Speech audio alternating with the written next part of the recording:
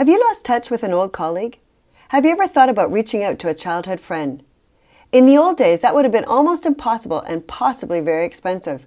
However, today it's relatively easy to search down most people from our past.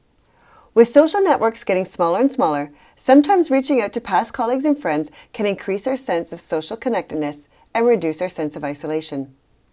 Here are today's hot tips for building resiliency and celebrating Locate an Old Friend Day. This day is about reintroducing former relationships into your life and catching up with them on what's been happening in your life now, or just to take a walk down memory lane together. Gathering details, using search tools, having family and friends help, these are just some of the ways that you can find friends or colleagues. Social media is one of the best ways to try and reconnect with old friends. But what if your old friend doesn't use social media?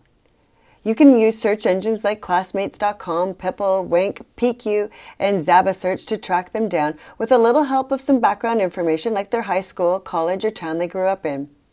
It can be difficult to reach out and it may feel awkward. People change. You've changed.